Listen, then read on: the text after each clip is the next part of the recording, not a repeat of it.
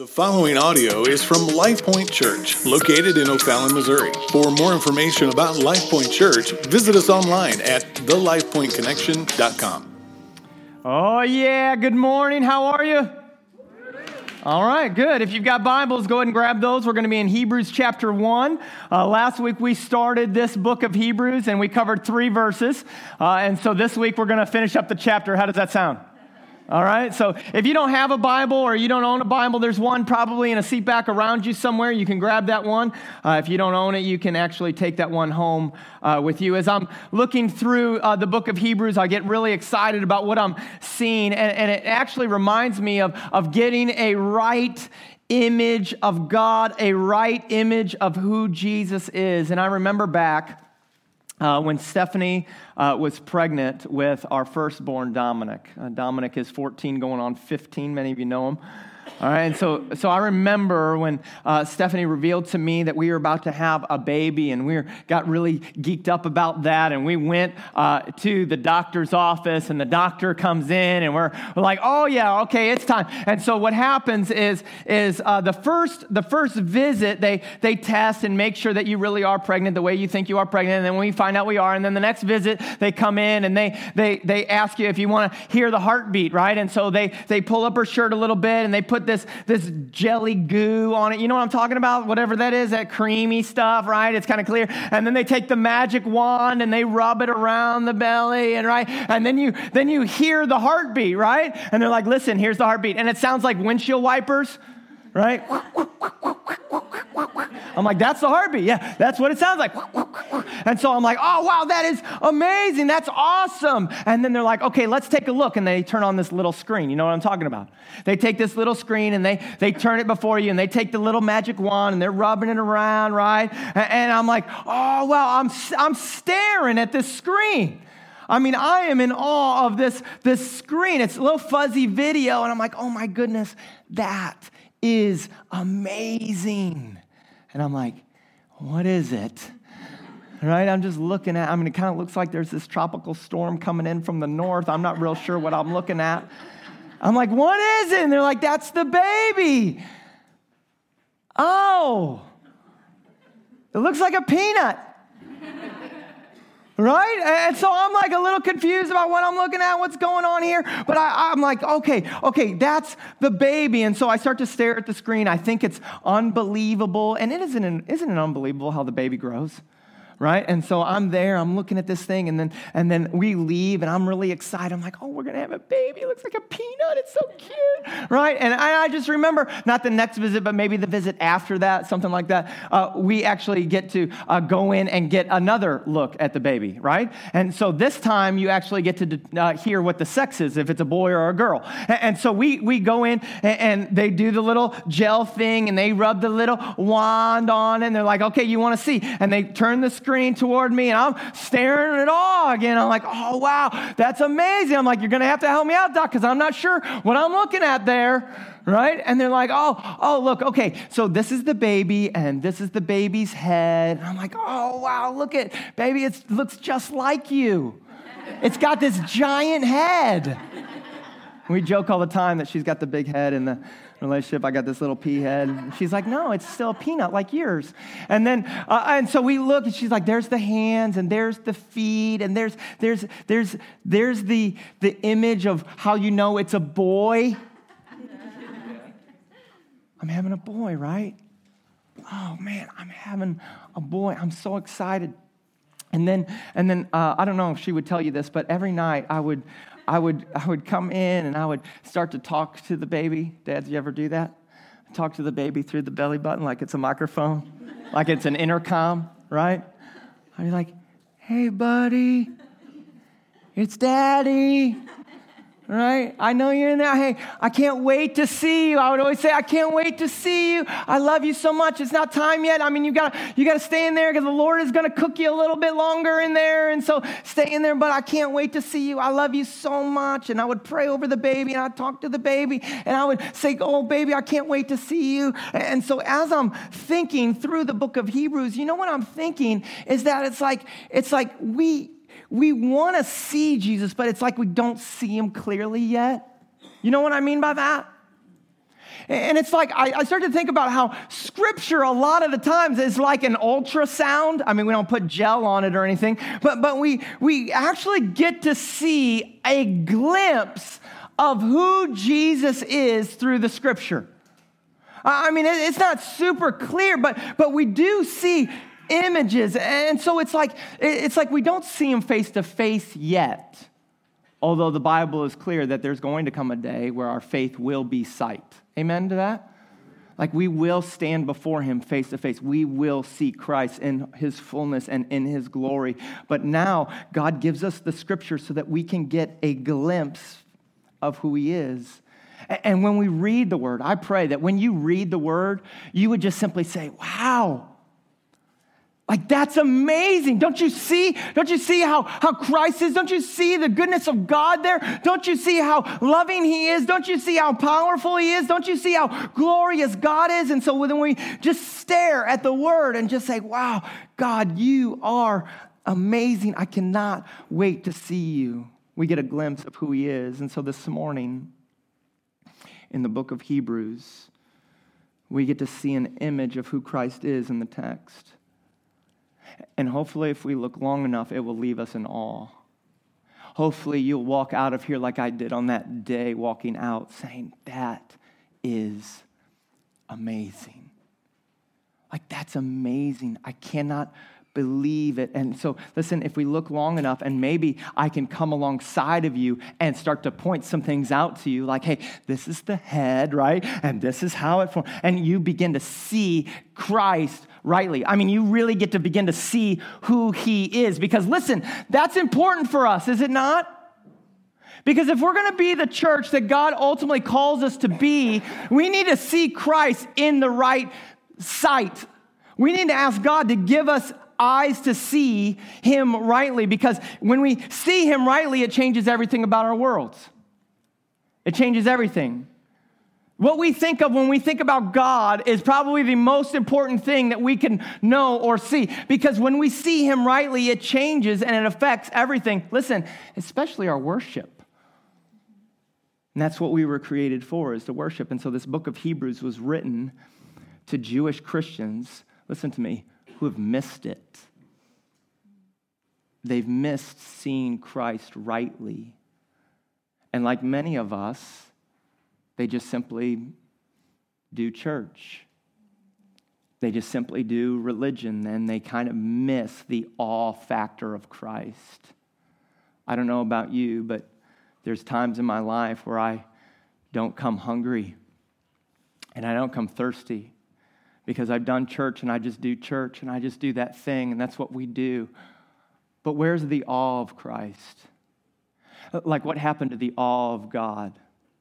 I mean, what happened to the church where we failed to actually see Christ for who he is and be in wonder and amazement of who he is? Many people, they just simply come into church bored. We come in and we sing some songs, right? And never really see God for who he is, and never find ourselves in awe of God. We just simply do this church thing. And for many people, they're like, oh yeah, I've gone to church. Yeah, for me, it just didn't click.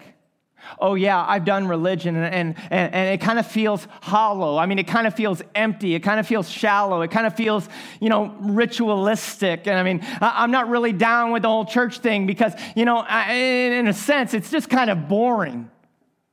And so here's the deal. In the book of Hebrews, it was written to help us realign our vision. Are you with me on that? It's to help us realign our sight, that God would give us eyes to see who Christ is, and we would begin to see him worthy of our worship. Listen, when you see Christ rightly, you will see that Jesus deserves our deepest worship. That's what I want to show you today. So let's go. Hebrews chapter 1. Verse 1. I know I covered these 3 verses last week. You can go back online and get it. I'm not going to spend a lot of time. I just want to tell you these 3 verses because it kind of flows together in verse 4, all right? That's where we're going. It says, long ago, at many times, in many ways, God spoke to our fathers by the prophets. But in these last days, he has spoken to us by his Son. God speaks by his Son, whom he appointed the heir of all things. God appoints his Son as the heir of all things. Listen to this. Through whom? Through his Son also, he created the world. Verse 3, he is the radiance of the glory of God.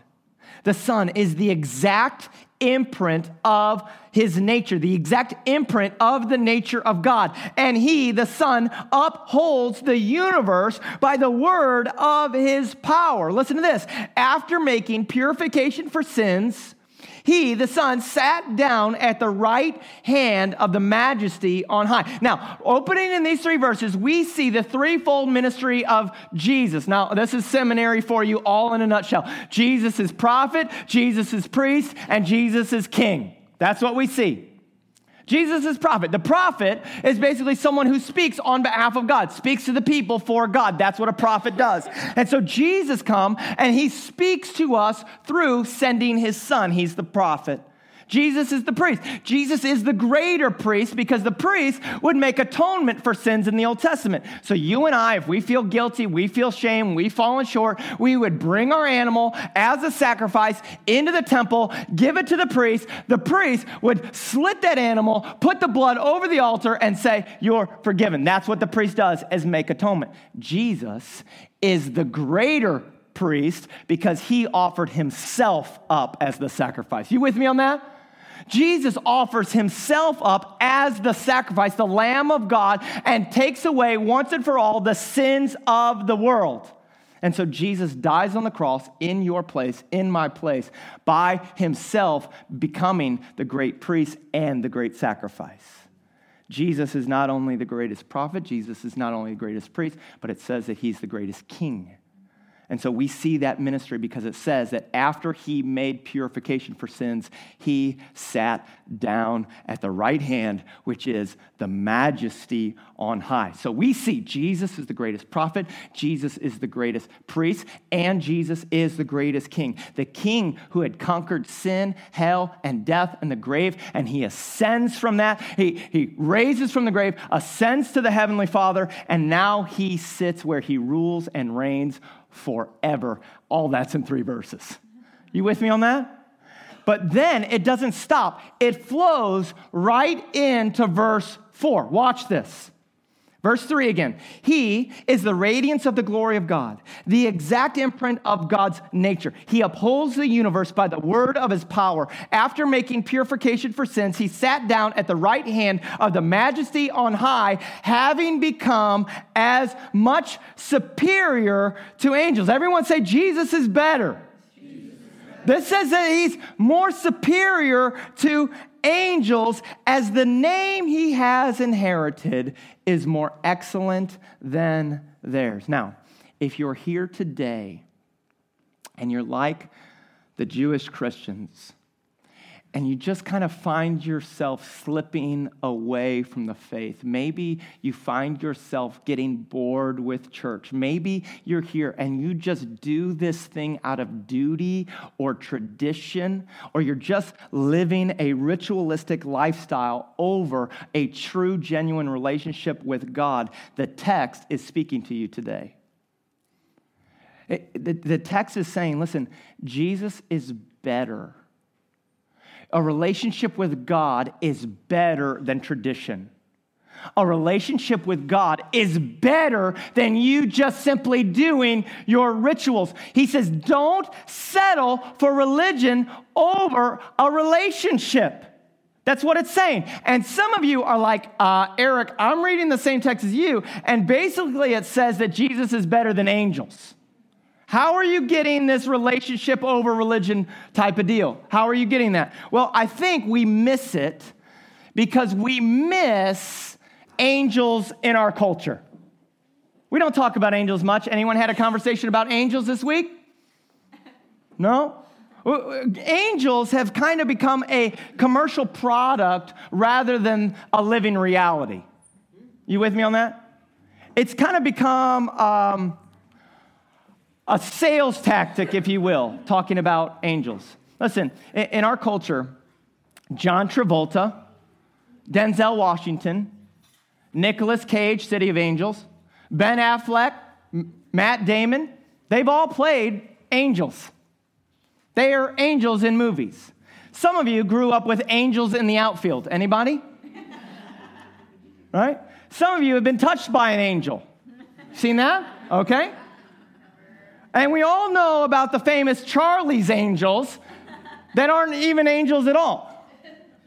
Okay, and so when we talk about angels, we don't really think about them rightly. We think of some sort of short and stubby winged baby with a diaper on, right? Shooting arrows, helping people fall in love. That's what we think of when we think of angels, is it not? But in the Old Testament, angels played a huge, huge role in Jewish thought. Angels played a huge role when it came to tradition and life. And this text saying that Jesus is greater than any angel is a big deal to these listeners. Because Jewish tradition understood that angels brought the law to Moses. And if you're a Jew, there's nothing greater than the law. The commandments of God.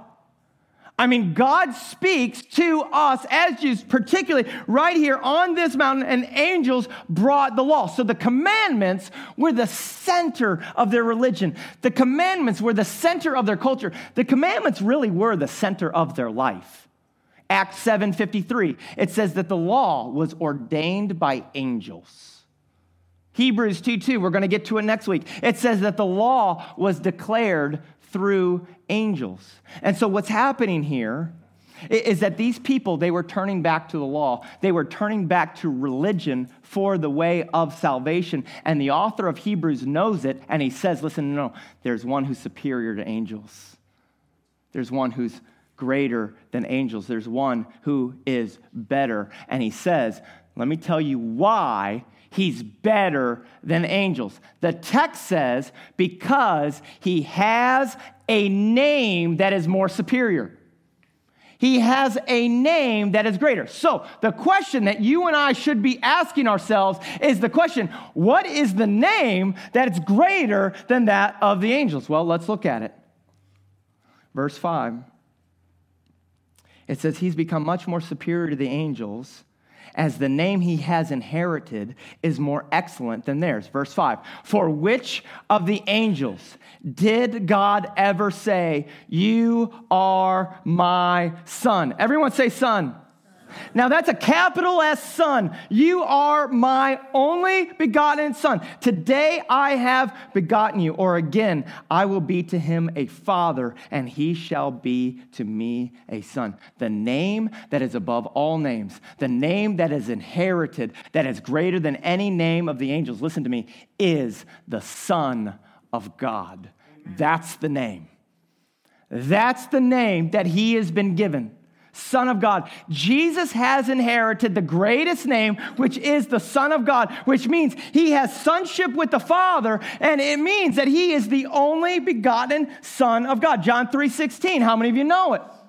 It says that God so loved the world that he gave his only begotten Son, capital S, Son, so that whoever would believe in him would not perish, but have everlasting life. Jesus is the Son of God. Now, the book of Job, it does refer to angels as sons of God, but there was never one individually where God looked at and said, you are my son. Jesus gets that name. You are the Son of God. So if you're taking notes, I want you to write this down. This is the first thing. Jesus is better and worthy of worship because he has the greatest name. Jesus is better and worthy of worship because he has the greatest name. And what's the greatest name? Son of God.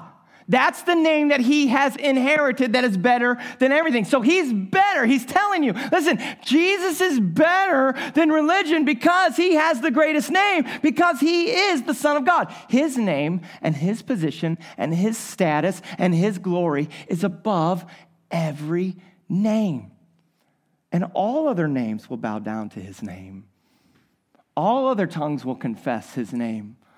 All other knees will kneel before his name. He has the greatest name, which is the Son of God. Jesus is better, and Jesus is worthy of all of our worship because he's the Son of God. Now let's keep going because it doesn't stop there. And again, this is verse 6. When he brings the firstborn into the world, that's when Christ came. He said, let all God's angels worship him. Of the angels, he says, he makes his angels winds and his ministers a flame of fire. So if you're taking notes, write this one down. Jesus is better, and Jesus is worthy of worship because he has the greatest name, but not only that, because he has the greatest authority. The Bible just said that every angel worships Jesus. Everything comes from Jesus. Everything goes through Jesus. Everything comes to worship Jesus. And all of the angels now and forever will worship Jesus. That's what the Bible says. Remember, if you read the Gospels, when Jesus was born, the heavens open up and they say, glory, glory. Angels. Didn't it say a multitude of angels are worshiping Jesus at his birth? The Bible says that right now, as Jesus is in heaven, sitting at the right hand of God, all of the angels are bowing down, worshiping Jesus. They're flying overhead. They're singing. They're praising. They're rejoicing. And they're saying, holy, holy, holy is the Lord God Almighty, who was and is to come. Right now, angels are worshiping Jesus. And so from eternity's past to eternity's future, all angels declare that the Son of God is worthy of all the praise. Amen. And so we need to realize that Jesus is better, and Jesus is worthy of our worship because he has the greatest name, which is Son of God, and he has the greatest authority. Everything and everyone worships Jesus. Jesus has the greatest authority. Now, verse 8 is going to be huge. If you've got a pencil or something, just circle verse 8. I mean, this is incredible. Because we have to remember in verse 8, God is speaking about the Son. And so if you want a clear picture, a right picture of who Christ is, listen to this. Verse 8, but of the Son, he says. That's a weird statement, isn't it? Of the Son, capital S, he says. Who's the he? God. So he, God, is speaking about the Son. Of the Son, God says this. Listen to what he says about his Son. Your throne, O God, is forever and ever. Now, what you have right there is you have God the Father calling the Son God. He says, your throne, O God, O Son, I'm talking about my Son. Your throne, Son, O God, is forever and ever. The scepter of rightness is the scepter of your kingdom. You have loved righteousness and hated wickedness. Therefore, God, your God, has anointed you with the oil of gladness beyond your companions. If you're taking notes, write this down. Jesus is better, and Jesus is worthy of our worship because his kingdom extends forever and ever. Forever and ever. So Jesus has the greatest name, Son of God. Jesus has the greatest authority. And to confirm that Jesus has the greatest authority, it says his kingdom will never end. His rule, his throne, his kingdom will last for eternity. Now, he's not done. Look in verse 10. There's more here. And you, Lord, laid the foundations of the earth in the beginning, and the heavens are the work of your hands. They will perish. That means the earth and the heavens will perish. But you will remain. They will wear out like a garment, like a robe. You will roll them up. Like a garment, they will be changed. But you, O you, Son, are the same, and your years will never end. He's saying there's coming a day where the heavens and the earth will collide. In Revelation 21:22, it says, I'm making a new heaven and a new earth. I'm going to make all things new. And in this new heaven and new earth, there's not going to be two separate places, but God is going to dwell with his creation, and God is going to dwell with his people, and there's going to be harmony and peace, and there's no more sickness and no more death and no more tears, and all sin will be wiped away. And listen, he says that is coming. The earth and the heaven, they will be one. They're going to go away, and they're going to change. Listen, it's going to change for you, but Christ never changes. You with me on that? And so the Bible is going to say that Jesus is better and worthy of our worship, not only because his kingdom extends forever, but rather he is the founder and the creator of all the universe. Jesus is better and worthy of worship because he's the creator of the universe. The text just said that he made the foundations of the world. And let me tell you what that means. Everything you see is from Jesus. If you've ever seen the sunrise, that's the beauty of Jesus. You ever seen the sunset? That's the beauty of Jesus. That's the work of Jesus. If you ever climbed a mountain or see the peaks of Colorado, Canada, Puebla, whatever, that is the work of Jesus. Have you ever seen the ocean crash over itself? Those giant waves, that is the work of, listen to me. If you've ever seen a baby inside a mama's belly, that is the work of Jesus. Jesus is better, and he deserves our greatest, deepest worship because he is the founder and the creator of all things. He has the greatest name. He has the greatest authority. His kingdom never ends, and he's the creator of the universe. Now it's going to end big here. Look in verse 13. And to which of the angels has God ever said, sit at my right hand until I make your enemies a footstool for your feet? You want to know the answer to that? None of them. He never said it. But to the Son, he says, sit at my right hand. Look at what it says. Which of the angels did he ever say, sit at my right hand until I make your enemies a footstool for your feet? Are they, the angels, not all ministering spirits that are sent out to serve for the sake of those who inherit salvation? He says, aren't the angels the servants of the one who sits on the throne? The angels aren't sitting on the throne. Jesus is sitting on it. He says there's one throne and there's one person on it, and that's Jesus.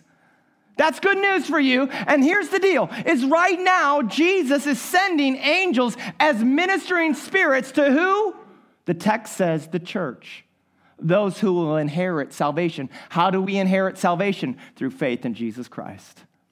Those who have put their faith in Jesus Christ will inherit an eternal salvation with God forever. He died in our place. He rose to give us life so that anyone who would believe and call upon his name will be saved. And right now, the church, those who have put their faith in Jesus, Jesus sends angels to minister to the church. Let me tell you what that means.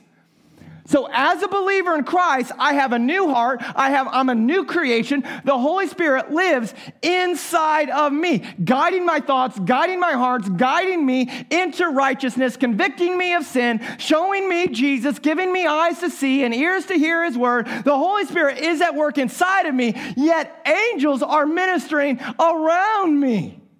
That's good news.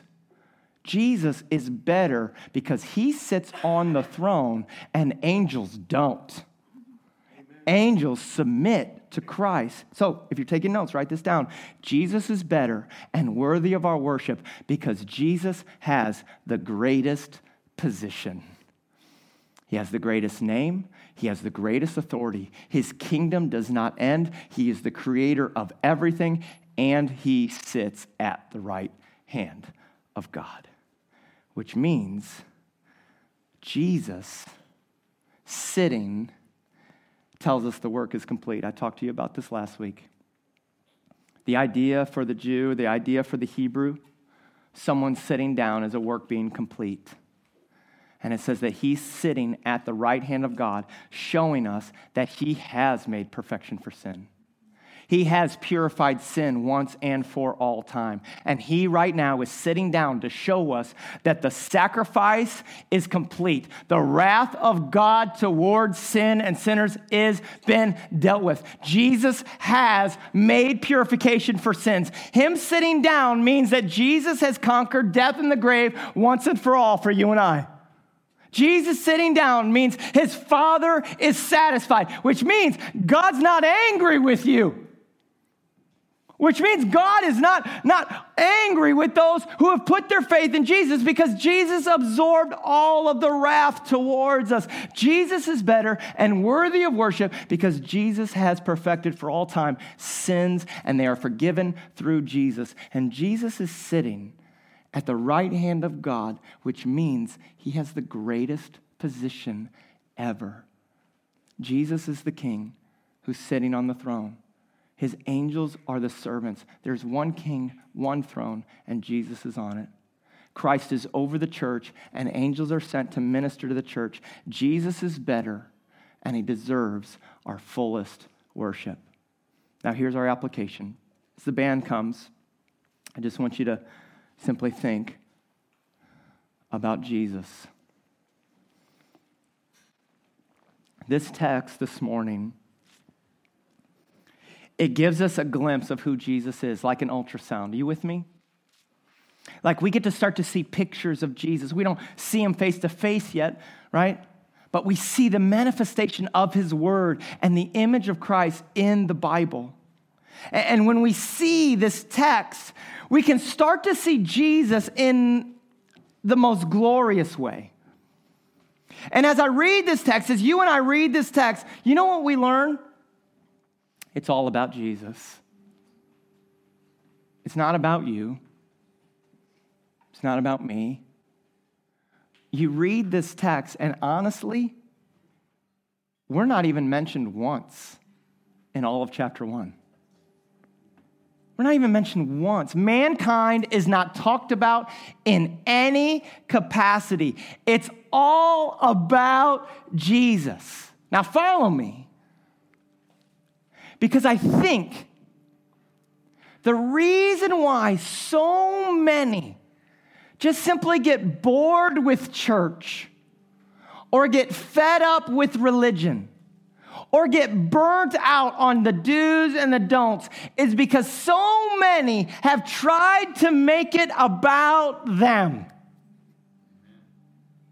So many walk in here, man, I want it to be about me. But let me be honest, this text has nothing to do with you.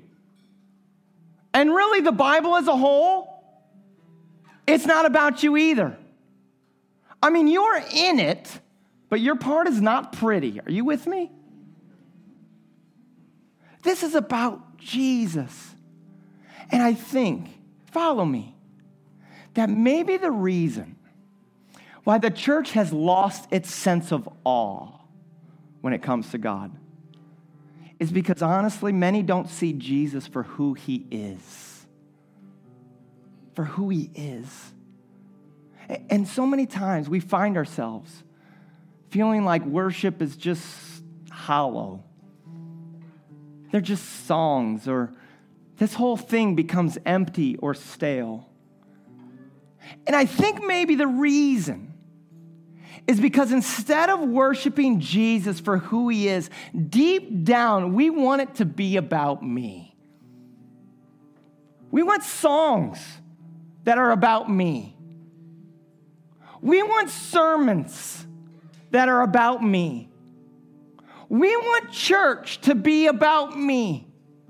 We want this whole thing to be about me. If we could just sing songs that fit my personality, if we could just hear messages that actually, do something for me. We want this whole thing to be about me. But when it's just about him, when you talk about Jesus, so many people are like, we just kind of get bored. When we talk about Jesus, people are just unimpressed and not inspired. But maybe this morning, God would give us eyes to see. Maybe we would look at this and say, wow, his name is greater than any name. His authority is so much higher than anything we've ever seen. His beauty in all of creation is so magnificent. His throne, it rules forever and ever, and everything and everyone is worshiping Jesus. Why wouldn't I do the same? Why wouldn't I fall to my face? Why wouldn't I raise to my feet? Why wouldn't I worship Jesus? Maybe today, the Holy Spirit would allow you to see into his word for who Jesus is. The supremacy of Jesus, the glory of Jesus, the majesty of Jesus. And let me tell you something, Jesus is enough. Is he not enough? Is he not worthy of praise? Is he not worthy to be sung to? Is he not in himself worthy to be talked about? Is he not worthy enough to share? Is he not worthy enough to celebrate? Because I tell you, according to this text, he is. And so if you've walked in here this morning, let me just tell you your two options. You can continue to live your life in a delusional world of self, thinking that worship is about you, that church is about you, that the gospel is about you, and everything that you decide or everything that you do or everything that you walk in ultimately ends and begins with you. You can think and live that way. Or we could listen to the words of God here, and we could align ourselves with the truth of Jesus and repent of self and realize that Jesus is better, that Jesus is enough. And so today, we're going to spend the rest of our morning together just worshiping, just praising. We're going to have a time where you and I get to respond fully to this Son. You and I have an opportunity to ask God to give us hearts to feel and eyes to see and ears to hear that he is greater. And I pray that through your experience this morning, as we begin to step into worship fully, that you would feel the sense that Jesus is enough, that Jesus is worthy. So today we just want to worship, and that Jesus is enough to engage my soul, and Jesus is glory enough to be sung to. Jesus is worthy enough to be praised. Why? Because Jesus is better. He truly is better. Let's pray.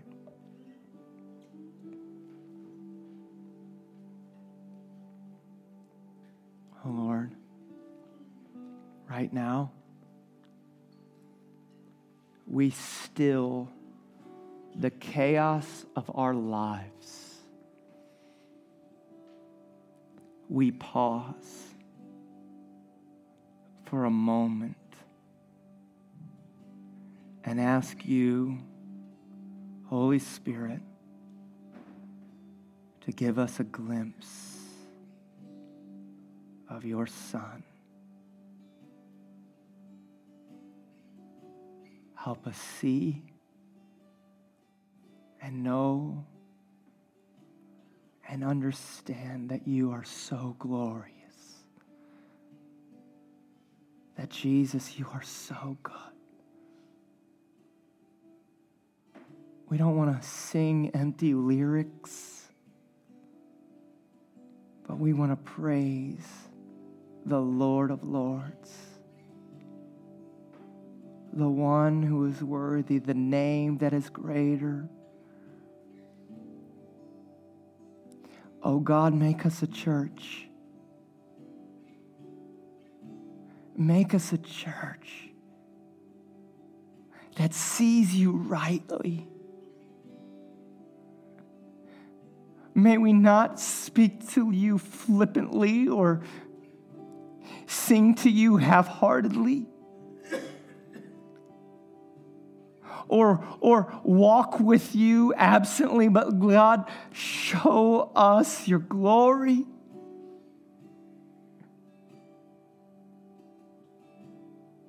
Jesus, this morning, we come humbly before you, asking you to be enough to change me. Oh Lord, you alone, and you all by yourself, are worthy of all praise. And today, as your children, as your sons, as your daughters, let us give that to you. Oh, we love you, oh great King, Savior and Lord. In Jesus' name, amen.